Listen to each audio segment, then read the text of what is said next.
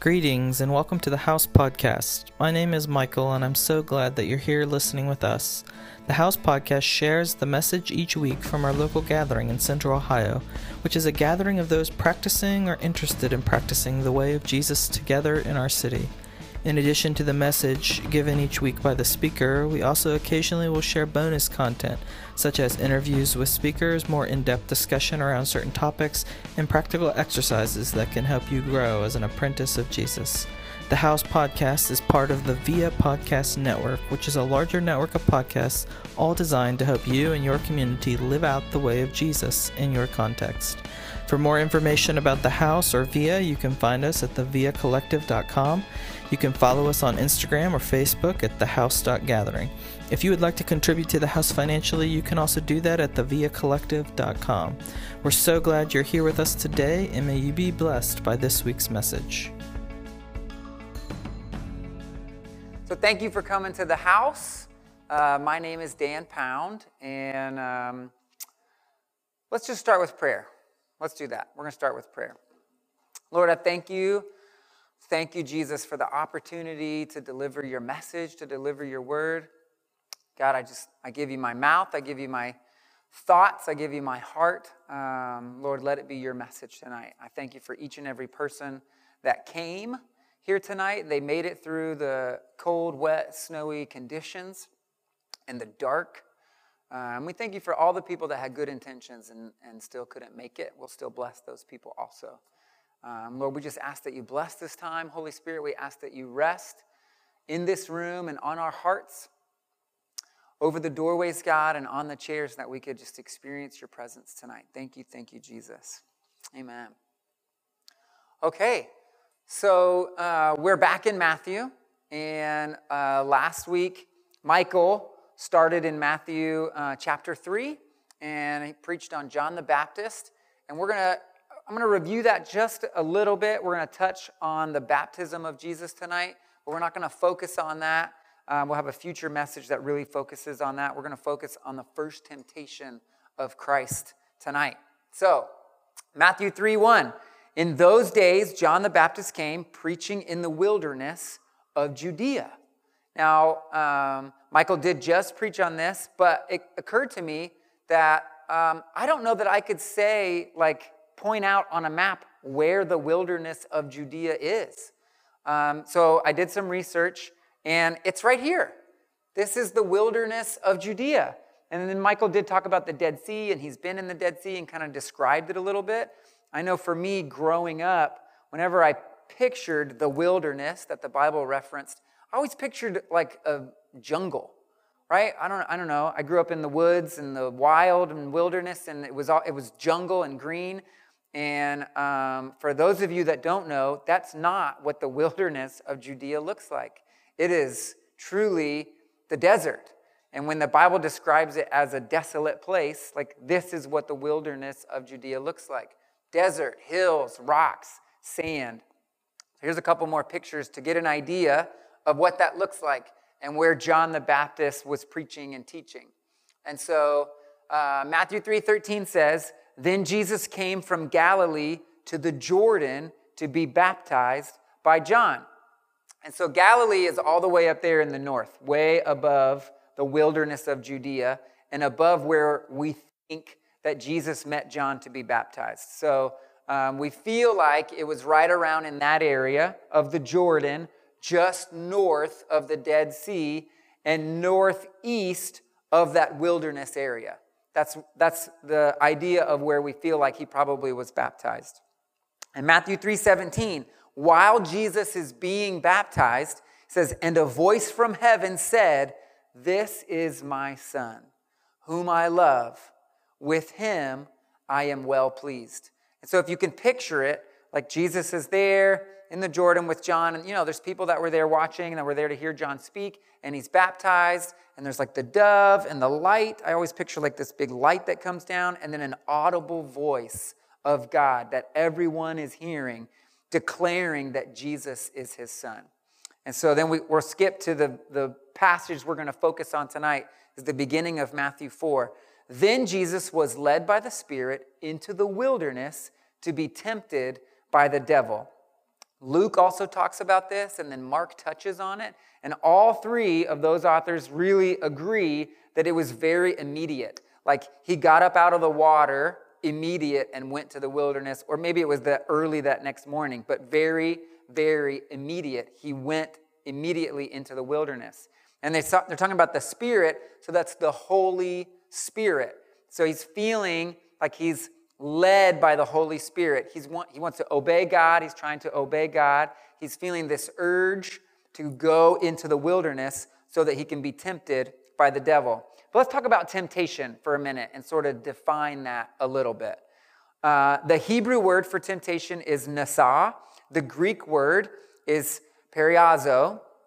And really, they both mean something very, very similar. So both those words can be translated in a basic way to just mean temptation or to mean like a testing. I do think that we see pretty clearly throughout the Bible, temptation doesn't come from God. Temptation is coming from the devil. But a testing can come from God. And then a deeper meaning would be like a situation that proves our character and shows the depth or integrity of our commitment to God. So Jesus is led by the Holy Spirit, encouraged, pushed, urged by the Holy Spirit to go into the wilderness, which we already saw some pictures of, pretty desolate place.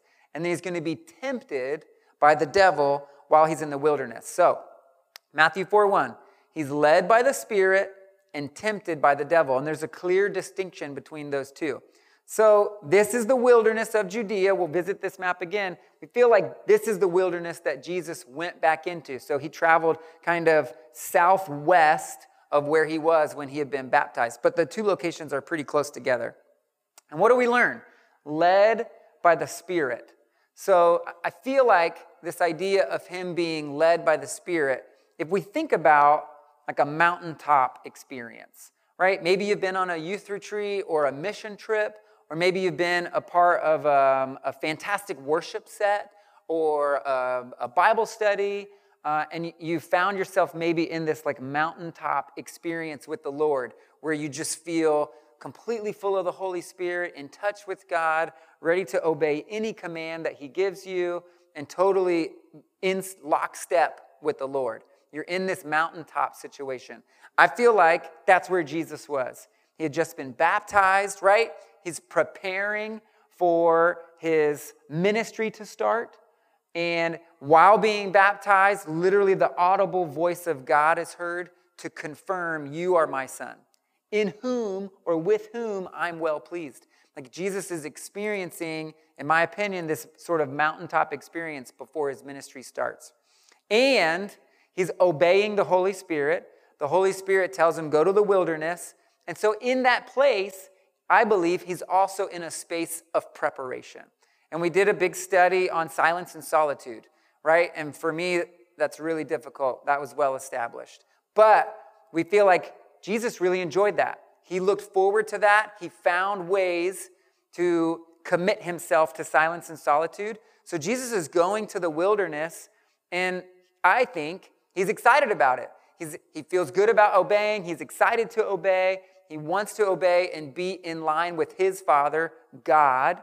He's obeying the Holy Spirit, and he's preparing for his ministry to launch. I don't know that he knows exactly why he's going to the wilderness. I don't know that Jesus knows the timetable necessarily. We have a bigger picture because we can read on, right? But in that moment when Jesus is going to the wilderness, I don't know that he knows how long he'll be there or exactly what the purpose is. But he's also going to be tempted. So tempted by the devil, I feel like that's kind of like a spiritual attack. And maybe you've experienced a spiritual attack. Maybe you haven't. I know for me in my life, it seems like when I'm preparing for a retreat or preparing for a mission trip, there can be a time of spiritual attack that comes. Or maybe right after. Some of us in this room are married. Some of us aren't. If I have a really deep spiritual encounter and my wife doesn't, maybe she wasn't there, or she does and I don't, for us, we've discovered in our marriage that creates a possibility of spiritual attack. And if you're not married, maybe the way that you can kind of empathize with that, maybe you have a really close friend, or maybe you have a really close sibling, and maybe you've experienced something similar where you've been on a mountaintop and you're excited, right? And you're feeling like you're on fire and you're trying to explain some of that or maybe share some of that testimony. And then just feels like there's a little bit of a disconnect with whoever that person is because they weren't there, right? They're happy for you or whatever, but they can't experience it with you. I feel like Jesus was in a situation where whether he knew it or not, he was preparing for a spiritual attack. I think spiritual attacks can come in different ways for different people. I know for my wife and I, typically for us, a spiritual attack for us will put us in arguments with each other or disagreements with each other. I've heard other people explain they feel like when they're being attacked, their schedule is being attacked or things keep happening that keep them from being able to do what they feel like God is pushing them to do. I know other people have shared testimony that I've heard where they feel like their spiritual attack was financial. Things in their house were breaking or their car broke down or just things were being attacked in ways that aren't normal, that are designed to distract us from what God's plan is or being able to obey, right? And so I feel like Jesus is led to the wilderness so that he can prepare for his ministry, but also so that he can be in preparation for this attack that's coming, even though he didn't know necessarily that it was coming. So, Matthew 4:2, after fasting 40 days and 40 nights, he was hungry. Now, we're going to pick this verse apart a little bit, and at first you're going to be like, wow, Dan, such a deep analysis. This is fantastic. So glad I came. But just hang with me because we're going somewhere, all right? So he's there, and Matthew tells us he fasted 40 days, 40 nights, and he was hungry. So what do we learn from this? Number one, he fasted for 40 full days. Deep, right? I get it. But that's a big deal. It's important that we recognize Matthew says it was 40 full days and 40 full nights. Because it was a common custom in that day, especially in Jewish culture, to fast for the day and not during the night, right? So they actually invented intermittent fasting. And I don't know if you know this or not, but all Jewish men were super cut. Just kidding. This is like an abs joke. Okay, anyway, because of intermittent fasting. All right, we'll move on. So Jesus wasn't fasting during the day and then eating at night. Matthew makes a point. He fully fasted all the days and all the nights. He didn't eat any food for 40 full days and 40 full nights. And then he makes the point to even go beyond that and say he was hungry, right? It says it right there in the Bible verse. And he was hungry. So Jesus was physically hungry. Now, I have not fasted for 40 days and 40 nights. My father did, my mother has, my older brother has. I know people that have done that. And especially that last week is physically very taxing, changes your body quite a bit. But it also puts you in a position to be very spiritually strong. And I feel like in this moment, Jesus was very spiritually strong. So physically hungry, probably even physically weak, but spiritually, we know because he didn't fall to any temptation, we know that he was strong. And right before his ministry. So let's move on. Matthew 4:3. The tempter came to him. We already know that's the devil. The tempter came to him and said, if you're the Son of God, tell these stones to become bread. Right? It's the first temptation. And I feel like this is kind of a strange temptation. If the Bible didn't come right out and say it's a temptation, if I was just reading this, I don't know that I would think, oh, Jesus is being tempted here, right? So number one, the fast is over. It's been 40 days and 40 nights. So it's not like he's cheating on the fast if he just turns some stones into bread. Like the fast is over. You should be able to eat. So I don't see how this is a temptation necessarily, how it would be a sin. Why would it be considered a sin? Also, Jesus does miracles with food in the future, like way more than just stones into bread. So, and we know of other miracles with food from the Old Testament, like food miracles obviously aren't sinful. So to me, especially when you look at the other two temptations, this is it's kind of a strange temptation, at least when you look at it on the surface. Let's dive in a little bit more. The tempter came to him and said, if you are the Son of God, tell these stones to become bread. I think a lot of times where we focus is the stones to bread part and not the if you are the Son of God. For me, in my mind, it's kind of like, Jesus is there and he's towards the end of this fast and Satan shows up and he's like, oh man, you're so hungry. Oh my gosh, that's crazy. If you're the Son of God, why don't you just turn these stones into bread? No big deal, right? And he sort of glazes over that part or skates through that part. But if you remember, when Jesus was baptized, Matthew 3:17, a voice from heaven says, this is my Son. So Satan is directly attacking Christ's identity. He already knows the truth. God gave him the truth 40 days and 40 nights earlier, right? Maybe 41. God audibly spoke it. You are my Son. And Satan moves in and he's trying to attack Christ's identity and kind of giving him this option of, why don't you just do this little miracle? You're super hungry, obviously. Just eat some bread. No big deal. Fast is over. Why don't you just eat? But what he's really doing is challenging Christ's identity and trying to trick Jesus into proving. What do you mean if I'm God's Son? God just told me I'm his Son. Of course I am. Obviously I could do this. Boom. Stone's bread. Right? But thankfully Jesus doesn't do that. Let's dig a little bit deeper. Satan is attacking a need. He's attacking Christ's physical need to eat. I don't know about you, but I know when I have a major physical need that in my mind isn't being met, I am way more susceptible to falling to temptation. You guys with me on that? If I'm hungry, yes, right? We have a whole new word that was invented, I don't know, within the last 10 years probably, to describe that situation. And that's the temptation that I am most likely to fall to, is the temptation to release my wrath on whoever is near me because I haven't eaten, right? Come on, Brittany, where's my breakfast? Obviously, I don't treat her that way. That wouldn't go over well for any of the rest of my meals. But hangry is a thing. If I'm feeling hungry, I'm more likely to fall to that temptation of anger. Or maybe tired. If I'm feeling tired, that could be a situation where I might fall to some temptation of anger, or even laziness. Maybe it isn't angry, but I sin in my laziness. It could be that. Any kind of physical need that we feel like we have, or even just a need. It could be that we feel like we have an emotional need that isn't being met, a financial need that isn't being met.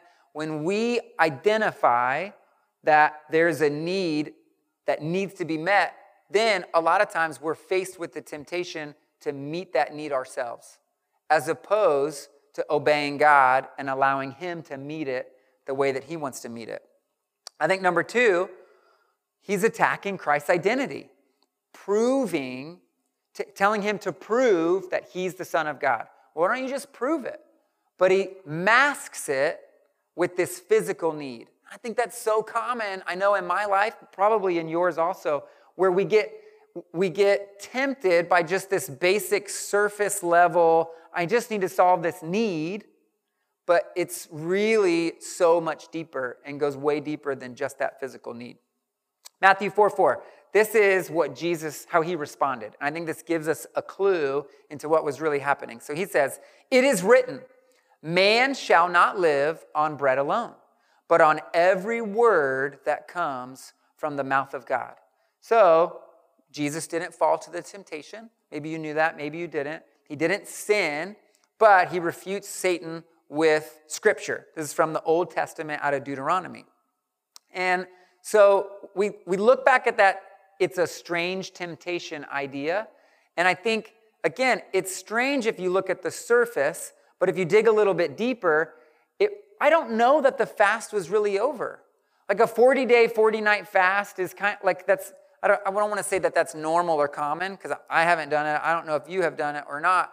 But in the Christian community, that's like the creme de la creme fast. Like those are the numbers, right? 40 days, 40-day fast, I'm doing it. This is the year.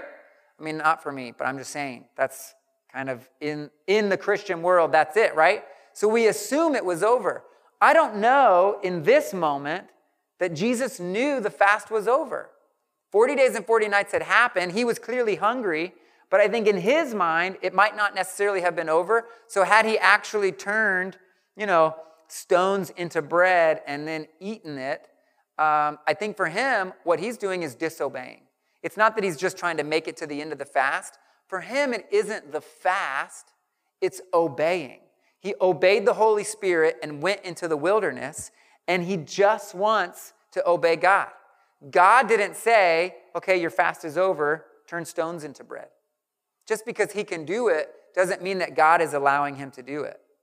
And just because you can solve a physical need in your life in some way, shape, or form, doesn't mean that's the way that God wants you to solve it necessarily. And I think that's part of what we can take away from this. We're going to be tempted with solving a physical need or some kind of need, but if our goal is to actually obey God, we understand that that need will be solved, but not the way that we feel like it should be solved or the way we're being tempted, but the way that God wants it to be solved. So again, if we dig a little bit deeper, this need that Satan was attacking was physical. And I think probably for us, depending on where we are in our lives, depending on where we are financially, spiritually, emotionally, it might change the way that that temptation comes. It could be a need for relevance as opposed to a need for food, right? It could be a need for acceptance or fame or security. It could be a need. There's millions of different needs that I think even Satan can invent for us to feel like we need. I need that bigger house. I need that faster car. I need that girlfriend. I know, so I had a serious girlfriend my senior year of high school. And we ended up, I went to college 5.5 hours away. And we were kind of on again, off again for that year. And then that summer, after my freshman year, totally broken up, 100%, all ties severed. And so going into my sophomore year of college, this is literally what I'm praying for. Okay, Lord, this is what I need. I need a new car that won't break down all the time. I need a job because I have to have some money while I'm in college. I need a girlfriend, and I need a watch. Those were my 4 prayers. How clearly superficial and ridiculous, right? But in my mind, the temptation was to fit a mold and to feel like I had made it. Those were the 4 things I needed. In a weird way, I was praying for them. Not praying, God, what do I need? But deciding this is what I need now, God, please make it happen.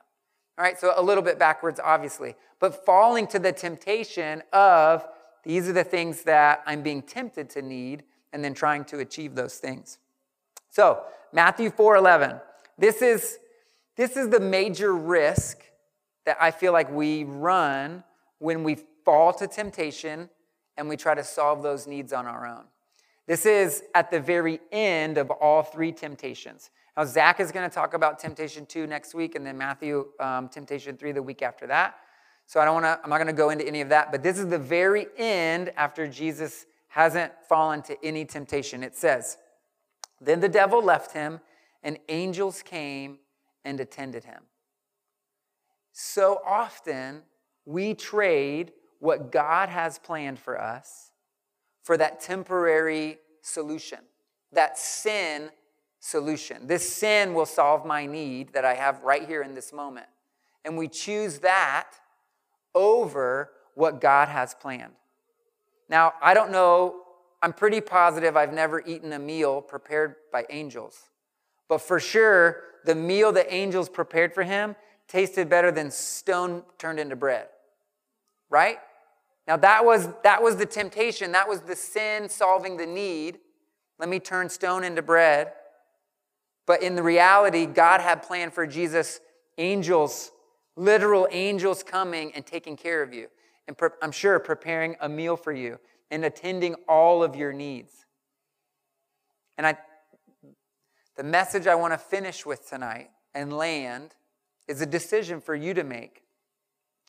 whether it's in the small things of your life or the big things of your life, how much longer will you choose to solve your need through sin or through falling to a temptation, as opposed to just choosing to obey and allow God to solve it? The prize, I think, is obvious. His solve is majestic. His solve is angelic and is a part of a master plan. And if we agree to obey, even when it doesn't make sense, even when we have a quick fix, and we could solve that problem right there, we could solve that need right there, how much longer will we continue to solve it that way? Let's pray.